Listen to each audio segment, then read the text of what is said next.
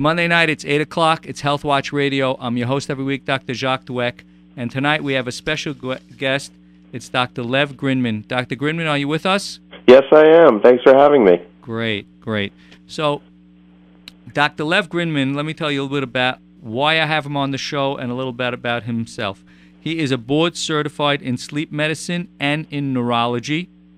He's named as one of the best sleep doctors in the U.S. by Sleep Review magazine in 2012. He's published on the topic of sleep apnea. He's conducted research at Sloan Kettering.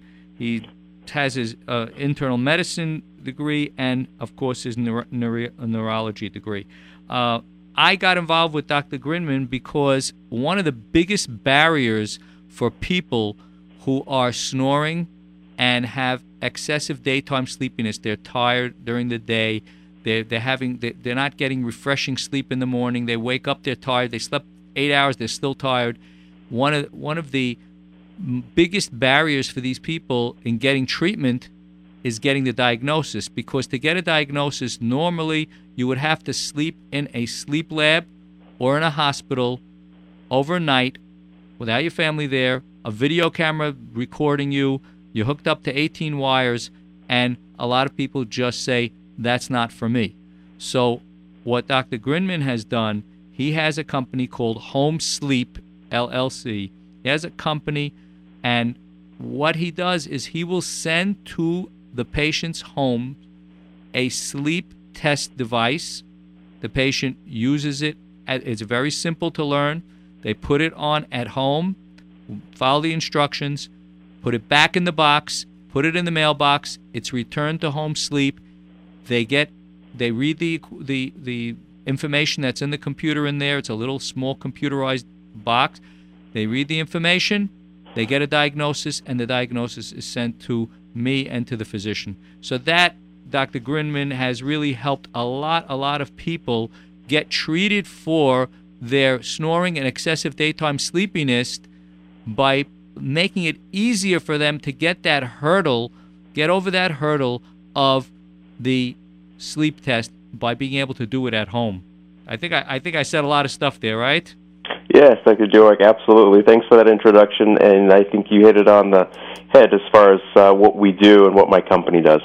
So let's rewind a little bit and talk to our listeners about what is obstructive sleep apnea. What is it exactly? So obstructive sleep apnea is actually a very, very common condition. It is a disorder where a person, while they sleep, stops breathing, and that may occur a few times during the night, but if somebody actually has significant apnea, it may occur tens, if not hundreds of times while a person sleeps. That will occur because there is a collapse in the airway, in the upper airway, typically at the level of the throat or a little bit higher, and one of the first symptoms that a person will have is snoring.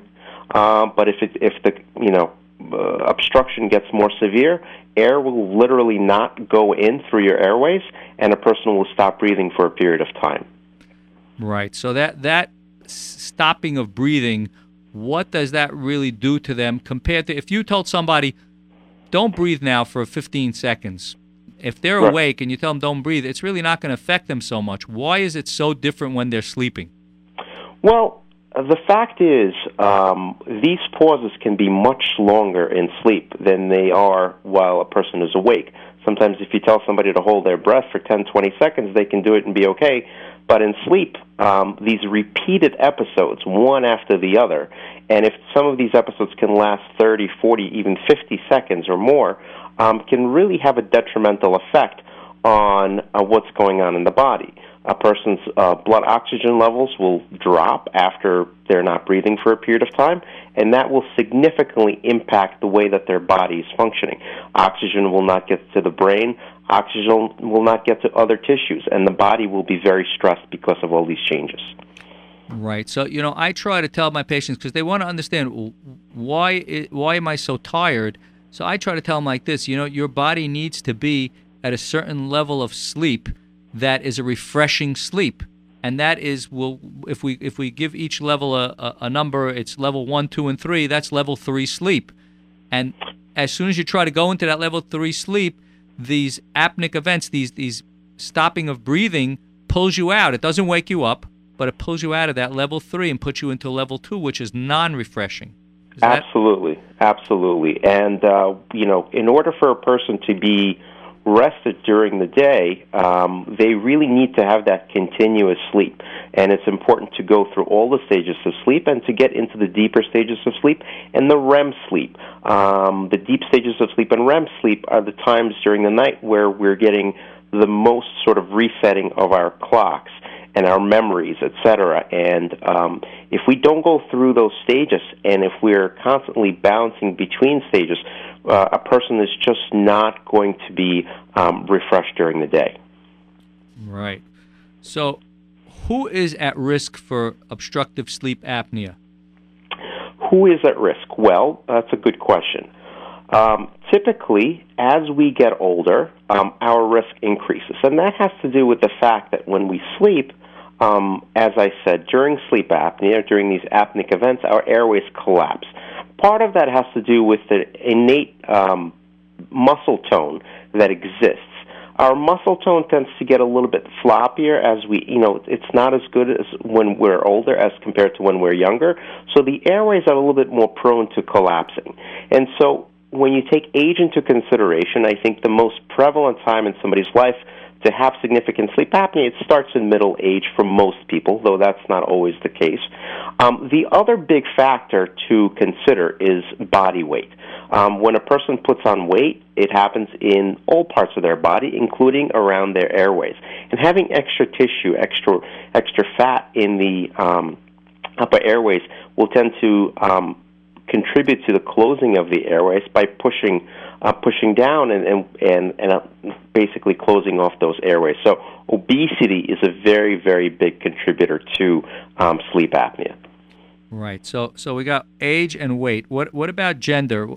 What are you seeing? I know that in my practice, I would say most of my patients that are coming in, probably, 3-to-1, 4-to-1 are men versus women. Literature has shown that it probably is predominantly, it's more common in males than it is in females. There's been some debate as to whether or not degree of sleep apnea has a bigger effect on health in males versus females. But I think overall, it's important to look at symptoms of sleep apnea in both sexes. But I do tend to agree, and studies have borne this out, that it's probably a little bit more common in men than it is in women. Right. Although what I see is in the older women, once they're hitting their late 40s, 50s, and they hit menopause, that we're going to see them have almost an equal amount with the men. It's possible.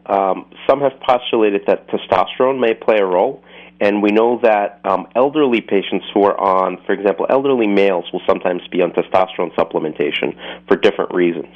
And we do know that testosterone is a risk factor for sleep apnea. So because obviously men have greater levels of testosterone during their lives compared to women, for most of their lives anyway, that may be one of the things that contributes to the development of a higher level of sleep apnea in men. Right. So now, we have patients, and if you just joined us, it's Health Watch Radio. I'm your host every week, Dr. Jacques Doueck. Our special guest tonight is Dr. Lev Grinman. He's board certified in sleep medicine and in neurology. We're talking about, we started off talking about home sleep studies, but now we're doing a little bit of a background discussion about the whole problem of sleep apnea and why people who are snoring and tired all the time, where it really is coming from. And that is this blockage in their breathing while they're sleeping, which knocks out the oxygen going to the brain and the other tissues of the body and is affecting them in many ways. One of the ways is, as we mentioned before, the inability to get the refreshing sleep because they're not going through all the stages of sleep that they're supposed to be or not spending enough time in each stage. So what are the symptoms that you're seeing? I mean, we talked about maybe signs. I don't know, snoring is one of them, excessive daytime sleepiness, but I know there are more than that. What else are you seeing? Absolutely. So there's several classic features that are seen in patients with sleep apnea. Some of the more common ones can be certainly choking and gasping during sleep, though not all patients with sleep apnea will remember doing that. Their bed partner may also notice, of course, that their patient or the person has pauses in their breathing. It's very common for a person with sleep apnea to wake up with a dry mouth and sometimes a sore throat. Patients who have more significant levels of sleep apnea will often wake up in the middle of the night to use the bathroom. And it's a complicated sort of pathway as to why that happens. It actually has to do with the pressure that's being put on the heart by the sleep apnea. And that sounds pretty serious, and it is. And that can actually cause a person to go to the bathroom more often, to urinate during the night. And, of course, as we said, being fatigued upon awakening is very common. Being tired during the day is also very frequent and can be dangerous, especially if somebody operates a car or any other form of heavy machinery, perhaps. As you can imagine, there's thousands of bus drivers, train drivers, all across New York City, and many of them may have sleep apnea, and that's something that's very serious, and is always on the back of my mind. We mentioned before that the risk factors, besides age and gender, the key risk factor that you mentioned is weight. And I'm wondering what you're seeing in terms of how weight is getting affected by the sleep apnea. In other words, is this a vicious cycle that the sleep apnea is making it more difficult to lose the weight or actually causing them to gain weight? Absolutely.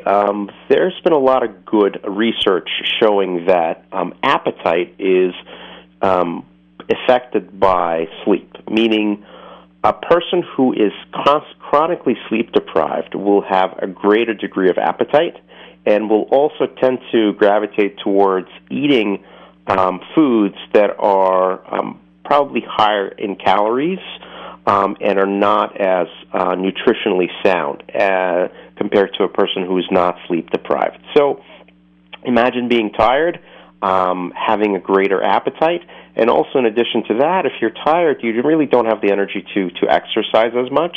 And so it's indeed a vicious cycle where a person will be more sedentary, will probably be eating more during the times that they're awake, and will continue to gain weight and get more tired and have more sleep apnea, and that circle will keep going. Wow. So somebody who is already struggling with weight and they're really not realizing that one of the things that's really holding them back is the fact that they're not treating their condition of sleep apnea, which is just making them have a greater appetite, want higher calorie foods, make them less energetic, less able to exercise. So the thing keeps going back and back and back. Absolutely. And in addition to that, sleep apnea is very closely linked to depressed mood. That's one of the other conditions that's closely intertwined with sleep apnea. And patients people may be misdiagnosed with depression, where really it just could be very closely related to the fact that they're not sleeping well. And when somebody's depressed, they're also really not energetic enough to do physical activity. Wow.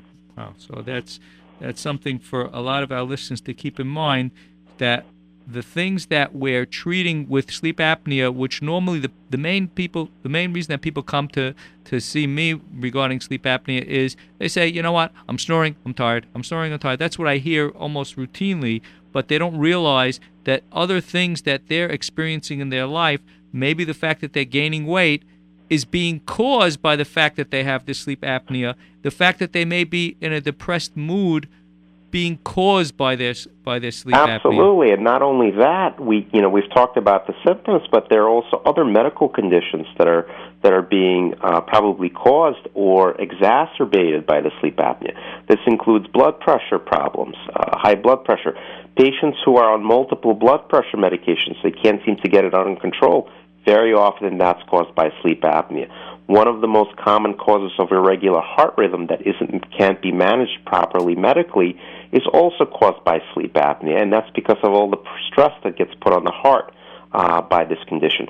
Diabetes, which is a condition that's linked to type 2 diabetes, linked to being overweight, can also be exacerbated by sleep apnea. And there's been studies recently showing that blood sugars cannot be controlled as well when somebody's diabetic. And therefore, we're now seeing a lot more endocrinologists, the specialists who are treating diabetes, referring patients for sleep studies because they realize that the diabetes may be affecting, that the sleep apnea may be an underlying cause that's affecting their diabetes. You know, one of the things that I had read regarding diabetes was that, just as we mentioned before, when somebody is not breathing, so it's like you're being choked while you're sleeping. So the body is sending out the message that it needs to open up the airway and it needs to get oxygen. So what happens? Your heart rate goes up, your blood pressure goes up. But another thing that happens, just as when we're in a fight or flight, when we're ready to run away, what we need to do is we need to have more energy, so we bring more glucose into the bloodstream. Correct.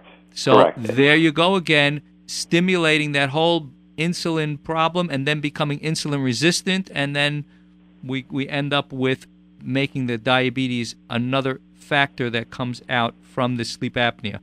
So we see there's a lot of reasons why people should get treated if they do have sleep apnea. But again, like I started in the beginning of the show, the main reason that people I see are not getting the diagnosis or have delayed getting a diagnosis is because they don't want to sleep in a sleep lab. They don't want to have video cameras on them and 18 wires and be away from their home and be in a strange environment. And that was, for most of the patients that I've seen, the main reason that they have been avoiding getting a diagnosis. So let's talk about sleep studies that are done at the home and how first of all, how do they work? And then how do the physicians look at these results, and how do the insurance companies look at these results? Sure, we can definitely talk about all of those things. One of the reasons I had started this company with my partners was because a lot of patients were simply not wanting to go to the sleep lab, as Dr. Doueck said. And I used to be a medical director of a sleep lab in New York City, and we just found that was a huge problem. There was a very big change in the field of sleep that came about 2008 when Medicare approved the use of home sleep testing devices for the diagnosis of sleep apnea. And since then, it's really spread like wildfire to other insurance companies accepting this method of testing, and even more recently, suggesting that it should actually be used as first line for the diagnosis of this disease. What makes home sleep testing great is that it's convenient for patients, and it also makes the doctor look good because their patients are happier. There are several different devices that are out there, and they all work, based on the same sort of concept, in that they measure certain parameters that are affected during sleep, that being oxygen levels, pulse. They will also look at the breathing patterns during sleep, of course, and some of them do it directly, and others actually do it indirectly. There's a device that we use that's worn on the wrist, and it can tell us whether, how the patient is breathing while they sleep without actually looking at their airways, so to speak. And some of these devices will also be able to tell us what position the patient is in while they sleep, how they turn to one side versus another, and how that's affecting their breathing. And finally, many of these things will also have snoring sensors, so we can actually tell how loud somebody is snoring. When you take all of these different parameters together, and the good thing is, as we said, it doesn't really require a lot of different leads or a lot of different wires to go in the patient's body to get all of this stuff. When you analyze all of this, you can see whether or not a person has sleep apnea. A patient, what Dr. Doueck said before, is what my company does, Home Sleep. We send the device directly to the patient. They put the device on for one night. ship it back to us. The data gets analyzed in our lab. We have technologists who look at the data before I look at it myself, and we can come up with an interpretation very quickly. And that's another advantage of doing home sleep studies, is that it's a very efficient process, and the doctors or the dentists, whoever's looking for these results, can get them back very quickly. When a patient used to go to the sleep lab, sometimes the whole process of getting the data scored, interpreted by the doctor, could take weeks, and that would delay the treatment, diagnosis, and treatment process. And so I think I've covered those bases, as you know, and that's pretty much what home sleep testing does, and this is why patients really enjoy it, because it makes it a lot more convenient for them. Now, one other thing that I think is important to ask about, and that is, you mentioned that the insurance companies are accepting it. Yes.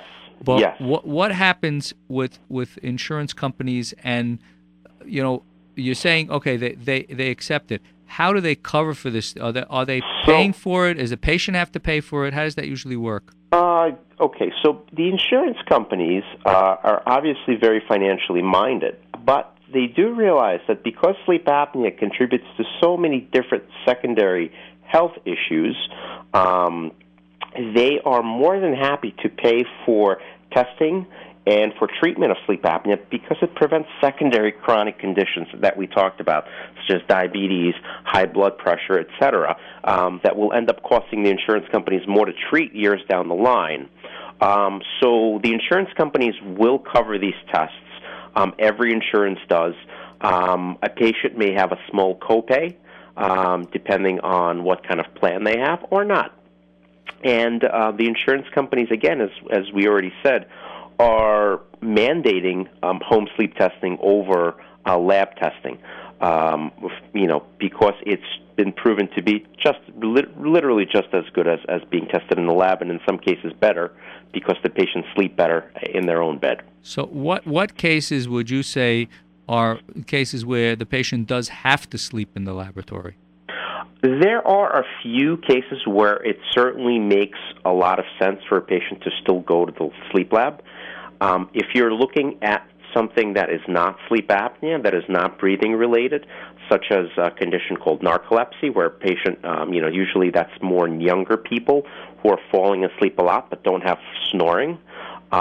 When you're looking at things like restless legs, and you want to evaluate that a little bit more closely, or there are certain parasomnias or conditions where somebody will do odd things in the middle of the night. Those things are probably better evaluated in the sleep lab with a camera. In addition, in patients who are suspected of having sleep apnea but have very severe heart disease, have very advanced congestive heart failure, require oxygen at home, those patients may be better observed in the sleep lab. Right. So, you mentioned the different disorders besides sleep apnea. I know that probably the most frightening one to me is when we're dreaming, that time that we're in REM sleep, that we're in that dreaming stage, we're supposed to be paralyzed. Correct. So when somebody has a disorder where they're not, it's such a frightening thing. They start to act out their dreams physically. Absolutely, and that's called REM sleep behavior disorder, and that's exactly as you said. That's a condition where instead of being paralyzed while we're dreaming, a person is not paralyzed, and they may act out their dreams. And often, sadly, a lot of times they're actually violent dreams that patients will punch and kick in their sleep, and may end up injuring their bedmate or themselves. And so that's a very serious condition. It's been linked to some neurological conditions such as Parkinson's disease.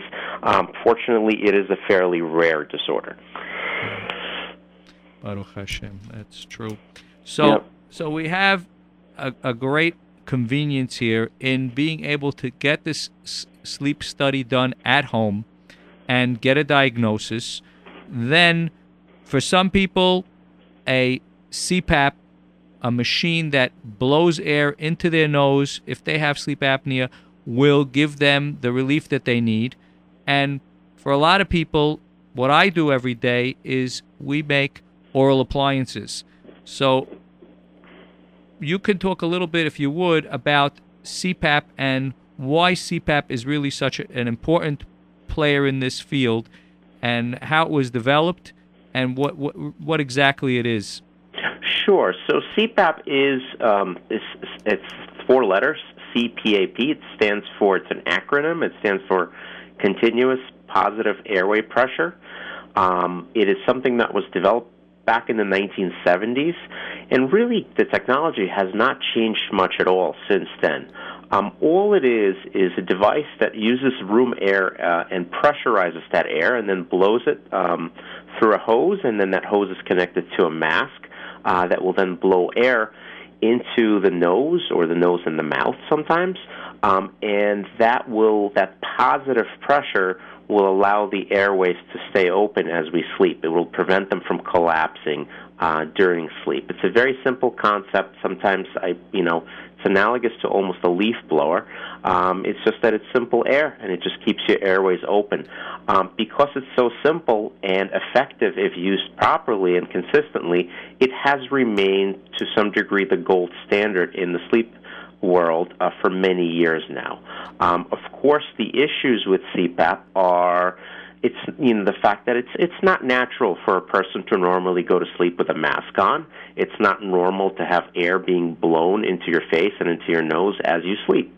And so while some people tolerate it well and do sleep well on it, many people do not. And that's where alternative treatment options such as oral appliances, which I'm sure we're going to cover a little bit, are very useful for such patients. I know that a lot of patients ask me, when we talk about the options of CPAP, the continuous positive airway pressure machine face mask, and the oral appliances, they tell me, well, how long do I have to use this? And I get that question all the time. And, well, it could be, it could be a long-term treatment. It's a chronic disease, just as, the analogy that I have used with my patients is, well, you have high blood pressure. How long do you have to take blood pressure medication for? Could be for many years. Could be, for the rest of your life, potentially. We hope that if you're overweight and you lose the weight, the sleep apnea may improve and may disappear. However, as long as you're symptomatic, it's something that should be treated because the CPAP, the oral appliances, they are symptomatic treatments. They will treat you as you sleep, and so when you're not using those treatments, unfortunately, you're going to continue to have problems with your breathing.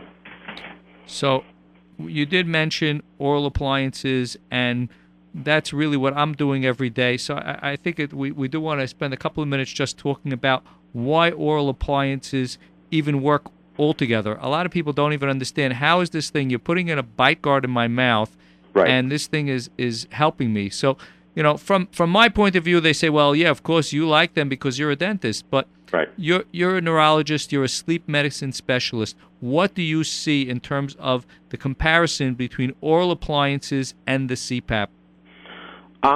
So from my perspective and from what I know and what I have seen, the way oral appliances work is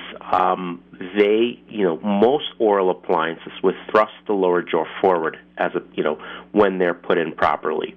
By thrusting the lower jaw forward, there's really 2 main effects that occur. The airways open up a little bit more. And this is similar to what somebody does if you've ever taken a CPR class, you're always taught to thrust the lower jaw forward when you first start CPR, and the reason being it opens up the airway. And also, by having that device in there throughout the night, it actually increases the muscle tone in some of the muscles that control airway tone. And so if those muscles are working well and during sleep, then it's less likely that the airways will sort of collapse. And studies have shown for many years now that oral appliances are very effective for some patients. They're most effective for most in cases of mild and moderate sleep apnea. However, I have seen cases where they have worked in severe apnea as well. And when I say mild, moderate, severe, that's really a range of sleep apnea has a range, and it depends on the number of times per hour of sleep that a person stops breathing is how the severity of apnea is defined. But again, the appliances work very well in many patients, and that is why, I myself and, Home Sleep Works has a very large, network of dentists around the country, and of course Brooklyn, because, dentists have come to realize that patients have a need, and because a lot of these people with sleep apnea getting diagnosed now do not want to use CPAP or can't use CPAP, and so the oral appliances are very important. Great. So let's summarize a little bit for our listeners. If you just joined us, it's Health Watch Radio. I'm your host every week, Dr. Jacques Doueck. Our special guest tonight is Dr. Lev Grinman. He's board certified in sleep medicine and neurology. And really, besides talking about sleep apnea and snoring and being tired, our focus tonight was talking about home sleep studies as a more comfortable and a more accepted way for people to get the test that they need in order to be diagnosed. And that test would either have to be done in a hospital or a laboratory, or in the case of sleep, they're able to get it delivered to their home. And usually what we do is we will fill out the documents after we do our screening exam. We'll fill out the documents that are needed, send them to Dr. Grinman. He'll determine if that patient is indeed a candidate to have a home sleep study, and then send the test device to their home in a very simple to read instructional. And the patients, so far I've really had no patients that have told me that they couldn't use the device. It was very straightforward. They did the sleep study at home, put it back in the box, put it in the mailbox. It got to Dr. Grinman. He had the technicians score it. He made a diagnosis, and we get the report. And then from there, for us, most of our patients who are qualified for oral appliances, we make them an oral appliance. And there are some patients that are supposed to have the CPAP as the first choice, and we will appropriately send them to have a CPAP fitted. And if they can work with the CPAP, then that's great. And if not, we will then try and make them an oral appliance, which we're having a very high success rate with. So the big thing here is, if you know somebody that is snoring, or if you yourself are snoring, you're tired all the time, or you know that you're having trouble with weight loss, or you're having trouble because you're on multiple medications, as Dr. Grinman mentioned, multiple medications for high blood pressure, and it's not really controlling it, well, maybe what we have to look into is maybe your sleep is not being healthy enough. And the best way to find that out is with a sleep study, and the most convenient way that we're finding for all our patients is with home sleep's process, where it's delivered to their home. They're able to do the home sleep study at home and then be able to get the diagnosis that they need. So if somebody's really interested and they want to contact me, they can contact me at my office, 718-83-SNORING. 718-339-7982. We also have an alternative number. It's 1-800-83-SNORING. It's 1-800-83-SNORING. Or you can even call Dr. Grinman's place directly. It's 201-967-1111. That's Home Sleep at 201-967-1111. And if you're a dentist and you're listening and you want to find out about how you can work with home sleep, so give them a call yourselves, 201-967-1111, and Dr. Grinman's team will be able to help you. Doctor, thank you so much for joining us tonight. Really appreciate it. Of course, it's always a pleasure to talking to you. Thank you so much for having me on. Thank you.